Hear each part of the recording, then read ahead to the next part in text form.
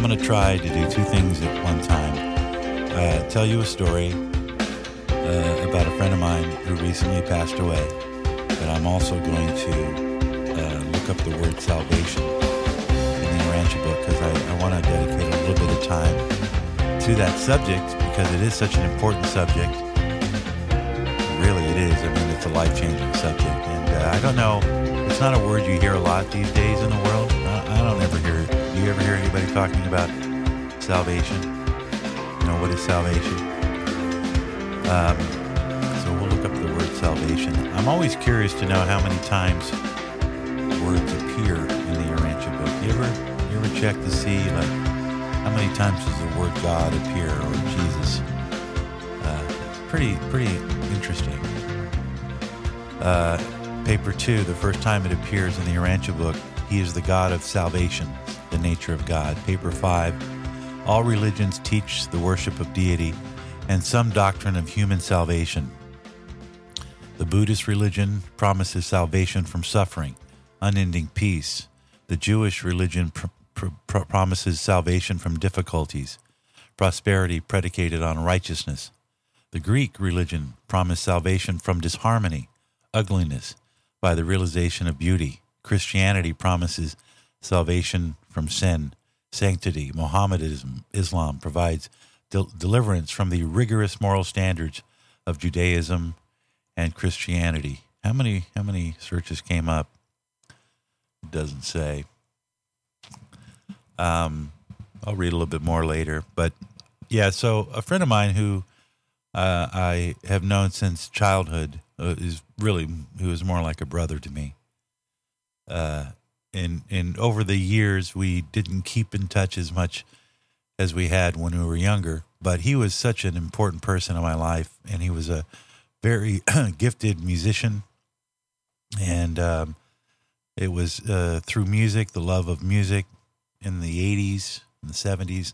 We became friends in high school, but it was that music that sort of the cohesive force because he was really into music and I love music and he was good at it. And so he could explain to me a lot about it. And to this day, I think I'm a better listener of music because of what he imparted on me. So what a great gift. But he wasn't a religious guy. He grew up in a Catholic family. His sisters and mother were Catholic, Hispanic, Catholics, old country, Mexico. And when I had discovered the Urantia book in 1981 or 82, he was still very much a very close friend of my life, and we hung out tremendously. We worked at the same companies. We would see each other as often as you would see anybody that was that close to you. And I told him about the Urantia book. I said, I found this book, and it's really great. And he had no interest in it whatsoever. Over the years, I would occasionally bring it up, but no interest. He just wasn't a religious guy. I mean, there was nothing religious. And we all know people, and a lot of people are very agnostic.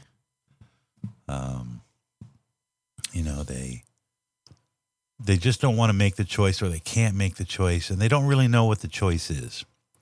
Because a lot of people, like me, just aren't very religious. We don't walk around and wear it on our shirt like some people. And I think that's probably one of the attractions of the Urantia book is because you don't have to do anything. It's your thoughts. There's a quote in the UB, it is your thoughts that lead you Godward, not your emotions. And a lot of times what I see, and it's probably very redeeming for people. I'm not putting it down in any way, but I think people like the celebration aspect, the tradition aspect of religion. It's appealing to them, the ceremony. And that's okay. Different strokes for a whole lot of different folks. But to my friend, he just wasn't somebody who cared much for the subject. He was a musician. That's what his love and passion was all about. So when he died, and he died a few days ago, we knew he was very ill, and it was not an easy way to go. He was not healthy, and I said to myself, would I be angry at God if this gentleman, I did not get to see him on the other side. Because I'm thinking in my mind, one day, if he receives salvation and he gets that pass, and as it is explained in the Urantia book, his memories will go on. That's a literal statement, because his thought adjuster, his TA, will carry all of those important moments in his life. But ultimately, as the Urantia book teaches, we have to make the choice on whether we accept salvation by faith. It's said numerous times, it is your faith that saves you. You have to be a willing partner in the race of time.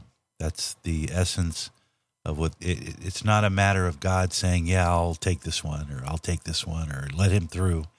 It's not that. Every one of us has to make a choice at some point in our life, whether we accept salvation or if we don't believe that there is a thing as salvation. And so what I did was I prayed, which is not something I always do, but I prayed for someone. I prayed for him. But I didn't pray because I wanted to convince God to let him through. I prayed because I'm hopeful that my testimony will mean something when the universal censors in the day of judgment, or however you want to term the expression, when his day comes and his life is reviewed, it is said that the universal censors will go through their life and they'll take testimony. They'll read the record of this person and their contribution and where their heart really lay. And so that's why I prayed, because I wanted to, for the record, declare as a friend, as a lifelong friend in this life, that I would give testimony to his value as an ascender, a person who has a soul, because he was a good man and he was fair, probably one of the most fair and honest people that I know, and funny as hell, just funny as hell. And so salvation is an interesting word, because I don't think that a lot of people think about their salvation. They don't really understand what the purpose is. Paper 89, it says, modern man must develop new techniques of achieving the self-consciousness of salvation. The consciousness of sin persists in the mortal mind, but the thought patterns of salvation therefrom have become outworn and antiquated. There's a thought process to that, where when we try to explain salvation to someone who has no knowledge, no spiritual knowledge, or they're agnostic, like my friend, what do you tell them? You say, salvation is what gets you to continue on with your journey. It will take the essence of who you are, and you will be translated, and you will be given a new body and an eternal experience where you don't have these physical deaths. That's the salvation that, in my mind, and I think everybody wants to know, damn it, am I going to make it? The ones that don't ask. We had a discussion, I think it was in a group chat or somewhere, a thought thread on the forum, and somebody was saying, what percentage of humanity today do you think will receive salvation? Interesting question, isn't it? And the answer was 30%. Take into consideration people who are, so primitive in their thinking that the idea of salvation completely escapes them. So you get rid of them. They're not going to make it past this first. Then you get the other people that, maybe are rejecting it altogether because they're atheists and they've been raised in this society. But only God will know what's in their soul, right? So we can't even make that determination. But 30% doesn't seem to be a very large percentage. And there's no way of knowing what that actual percentage is. Only God would know that, I think. Only God knows through his spiritual agents, the thought adjusters, our companions in the flesh. So, yeah, the idea of giving testimony, going on the record, and saying of within yourself, and I learned something through that, and I hope that I see my friend, and to finish that thought, that's what I was praying for. I wanted my petition, and I asked myself, well, why isn't it so important? Because I hope somebody speaks for me. And I hope somebody speaks for you as well. But rather than hope for that and try to hope that somebody speaks for you, speak for yourself. What does your own testimony say? Do you believe that you deserve the right to continue on? Are you in the game? Are you a willing adventurer on the eternal road, the eternal journey?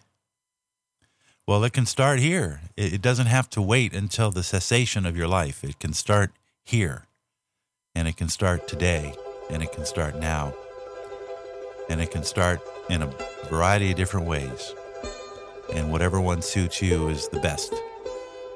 So salvation is an interesting topic. There's well over 206 references to it in the Urantia book.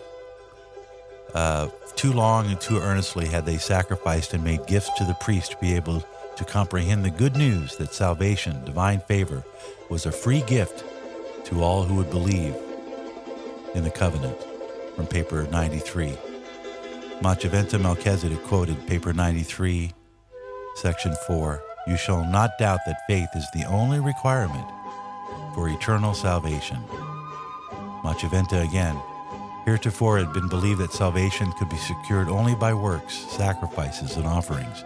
Now Melchizedek again brought to Urantia the good news that salvation, favor with God, is to be had by faith."